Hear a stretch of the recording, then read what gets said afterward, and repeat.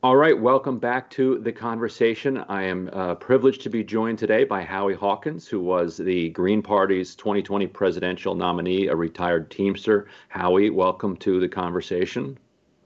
Thank you. It's good to be here.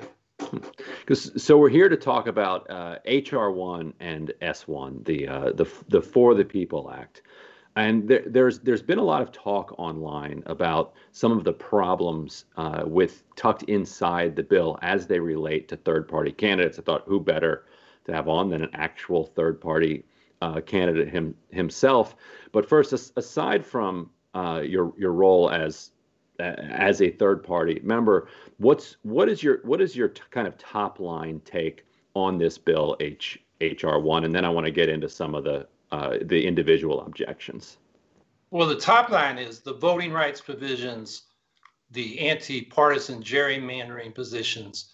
There are a lot of things in this bill that will preempt what the Republicans are doing all across the country in terms of voter suppression and limiting who can vote and how districts are drawn. So they're trying to enhance their power by drawing district lines that bias toward them and suppressing voters that probably won't vote for them. So that's really important, and those things ought to pass. That's the top line. Now, for the Greens and the third parties, the campaign or the matching funds program in there basically excludes us and adds money to what the major party candidates can raise, but doesn't limit the private money they can raise. So it's not a good look from our point of view. Yeah, and there's kind of two different public matching fund provisions here. So let's take them one at a time. Let's just start on the presidential level. So under current law, and you would know the details of this better having lived through it, but there's a certain amount of matching funds a candidate can get for a primary. There's a certain amount that can be obtained in a general.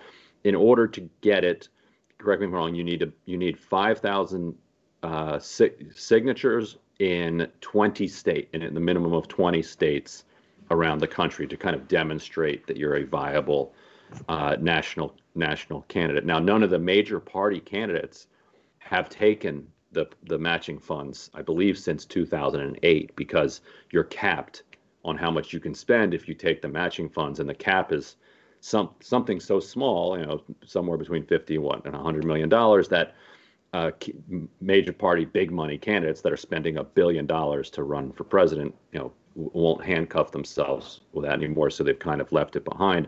And so, did you take matching funds in 2020, and how difficult was it to get them? Yeah, you said signatures. I think you meant dollars. Oh, yes. Right. $5,000 in 20 states. It's the signatures for the ballot, but in order to get the matching funds, you have to raise money. Yeah, we need a lot more than 5,000 signatures in most states. That's a whole nother question. Right. Which HR 1 doesn't address, fair ballot access. The system now, which comes out of the 1974 Federal Election Campaign Act, says $5,000 at least in 20 states.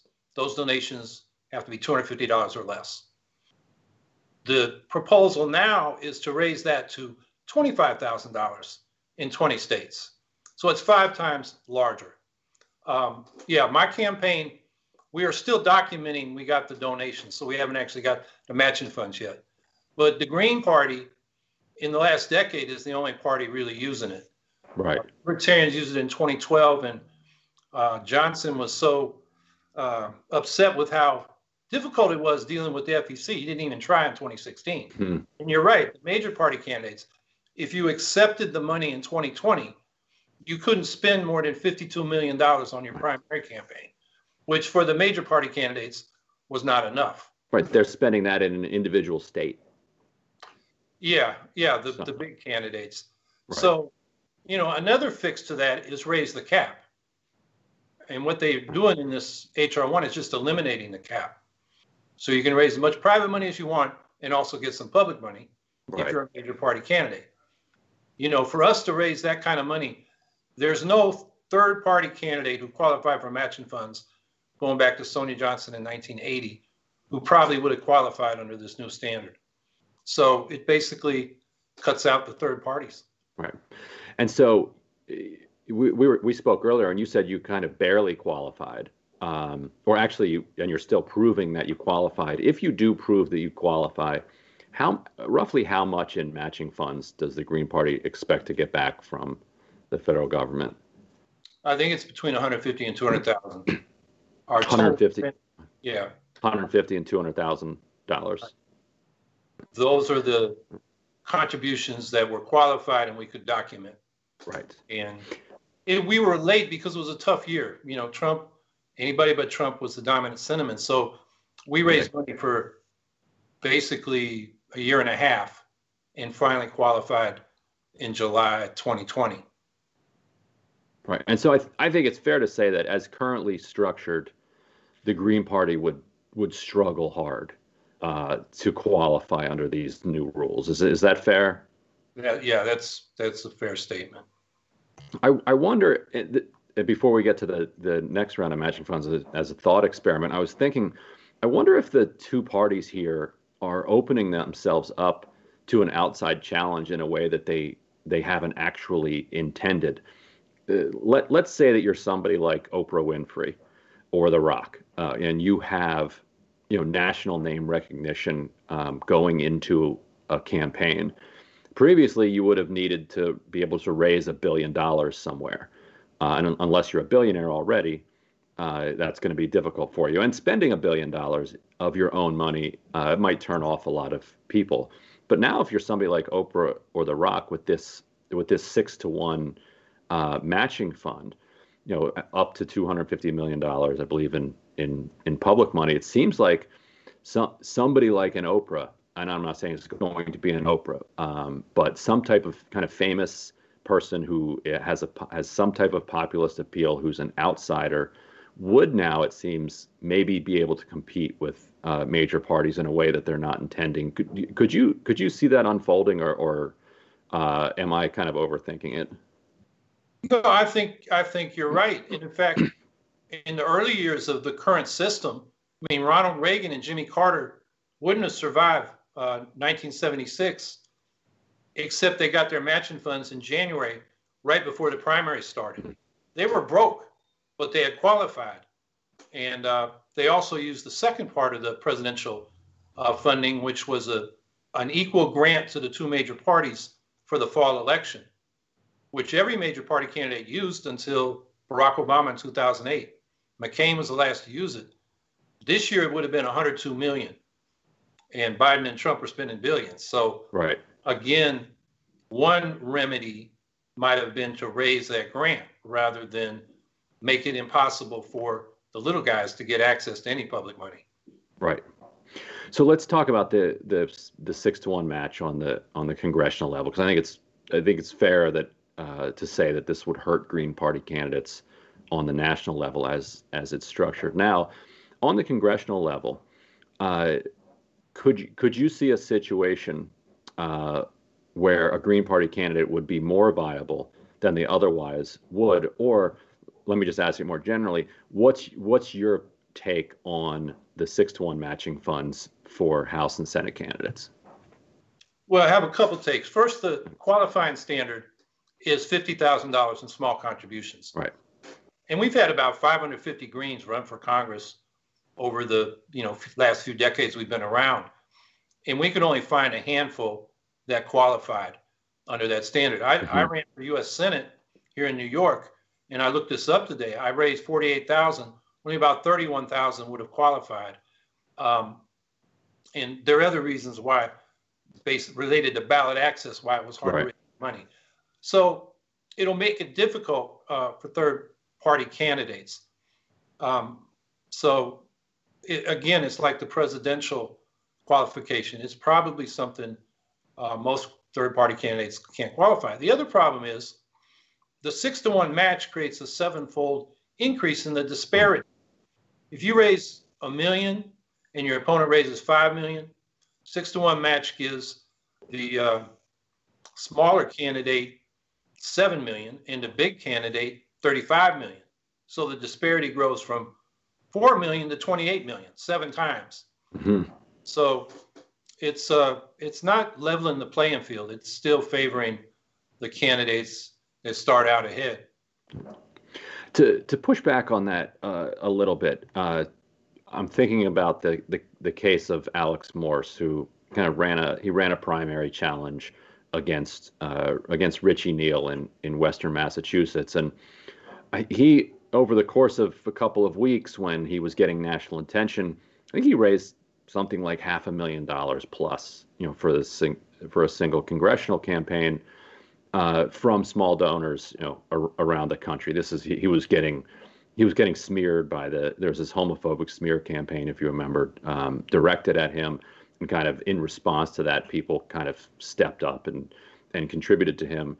And in recent cycles, we've seen that if people across the country get excited about a race, they do have the capacity to throw $50,000, $100,000, $2, $3, even $500,000 very quickly, at a cause. If people understood that a third-party candidate, let's say a Green Party candidate, was going to get these 6-to-1 matching funds, and let's say they were running against a Democrat in a blue district where there wasn't a serious Republican competitor because it's such a kind of deep blue district. People were angry at the Democrat for whatever Democrat might have done in office. There's a Green that people are organizing around, and now they know that if they give their $50, they give their $25, it's going to be matched 6-to-1. Could you see that creating a viral effect that would give the right kind of Green candidate a shot at knocking a Democrat out of Congress? Yeah, it would have to be the right kind of Democratic candidate too. Mm-hmm. Somebody like Richie Neal, more right. centrist or conservative. Yeah, you can conceive of those scenarios in exceptional circumstances. But as a general program, I mean, why don't we have ranked choice voting? Right. So that the Green isn't always seen as the spoiler, which has become a bigger problem for us as the GOP becomes an extremist rule or ruin party. So progressives feel they got to vote for the centrist Democrat to stop the conservative Republican, which makes it, harder for us than ever.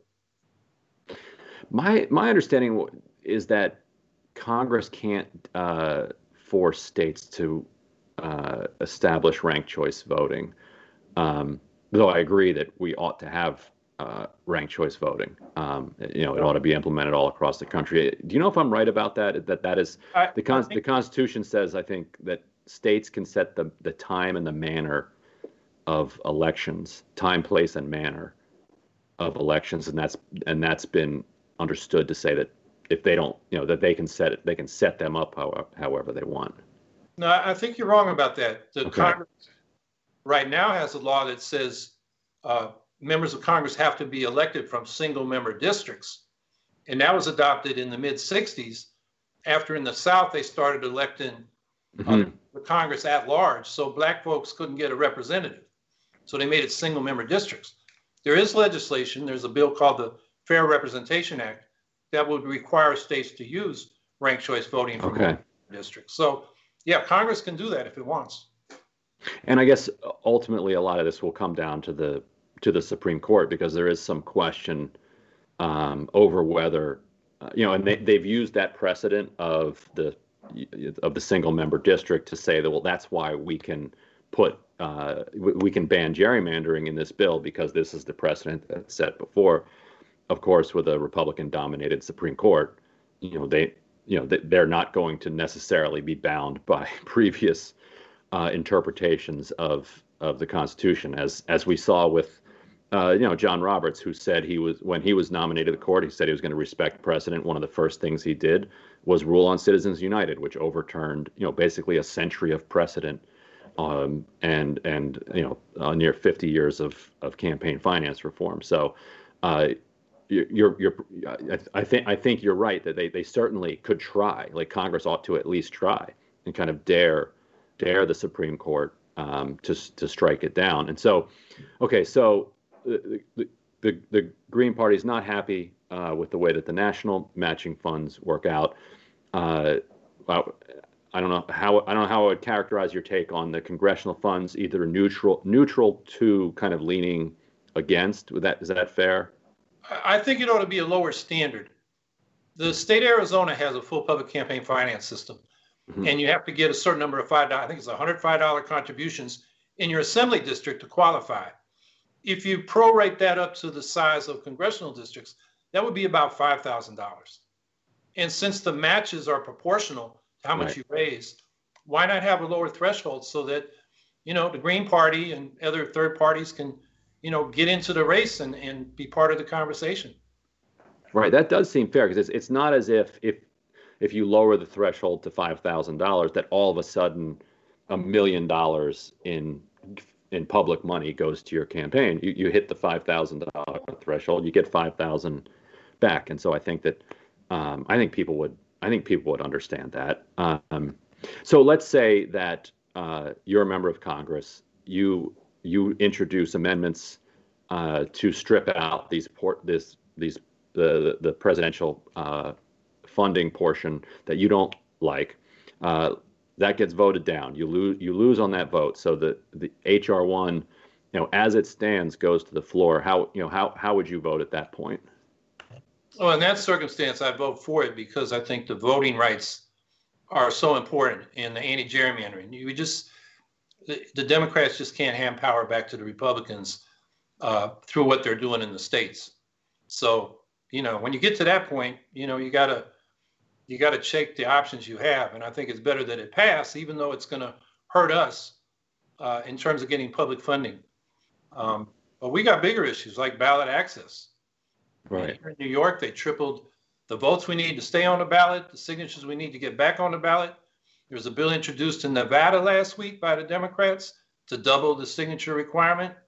And supposedly the Democratic Socialists took over the Democratic Party in Nevada, but they were silent in the hearing. They didn't show up last week on that bill. So, just getting on the ballot is our biggest problem. And then we've always had a problem raising money and getting access to public funding. But of course, this makes it worse. But we got a lot of issues just to participate. Are you considering running again under the Green Party banner? I'm not even going to look at that till after the midterms. We have a New York, a big fight to get back on the ballot here. Greens have run me 3 times for governor. I don't know what we're going to do this year. We're just starting to talk about it. There's just a lot of water that has to go under the bridge before we can even think about that. Right. And this was a Cuomo-driven effort, largely, as I understand it, against his nemesis, the Working Families Party, which, his former ally, which then endorsed Cynthia Nixon. And so he freaked out on them, and he threatened to shut down the health department a year ago if the state legislature, shut down the health department in the middle of a pandemic, if the state legislature didn't pass these draconian requirements for third parties to stay on the ballot, hoping that he could stick a knife in the WFP. And you're saying so that the Greens were kind of collateral damage, you think, of that attack, or do you think he was partly coming after the Greens also? I think he's definitely coming after us. I mean, every time he's run in the general election, he's been on the Working Families ballot line. Right. I got 5% of the vote running against him in 20. Right. Even this time, after he beat Cynthia Nixon in the primary, the WFP, right, put him on their ballot. Right. So in the general election, they don't take votes from him. Right. We took 5% in 2014. That was the year he wanted to get more than his father, Mario Cuomo, ever got. More than he got when he was first elected in 2010. He wanted to lay the groundwork for running for president. And I'm sitting there with 5% of the vote. And I think, that's what really mattered. Right. And in fact, after the November election, where both Working Families and the conservatives survived because they ran the major party candidates on their line, he said, oh, that's what we want to do all along. We wanted to get rid of the so-called, he called them transactional parties. We run our own candidates. We're not cutting corners with the major parties. The other argument they used was that New York's going to a matching funds public funding program, and they can't afford to fund these little third parties. But the thing is, the money doesn't go to parties, it goes to candidates. So that wasn't even an accurate argument. What's the Green Party's experience been in New York City since New York City started adopting for some races matching funds? We've had a few candidates qualify. It's difficult, and we had a candidate, Gloria Matera, run for borough president, and then twice against de Blasio when he was a district councilor, and she was getting double digit up into the 20%, and had some money to get the word out. So yeah, we were able to use that. We still prefer a full public campaign funding system like the one they have in Arizona and Maine, but we have been able to take advantage of that. So that you gotta use the system that's there, even if we prefer another one. Right. Well, Howie Hawkins, thank you so much for joining us on the conversation. Thanks for having me.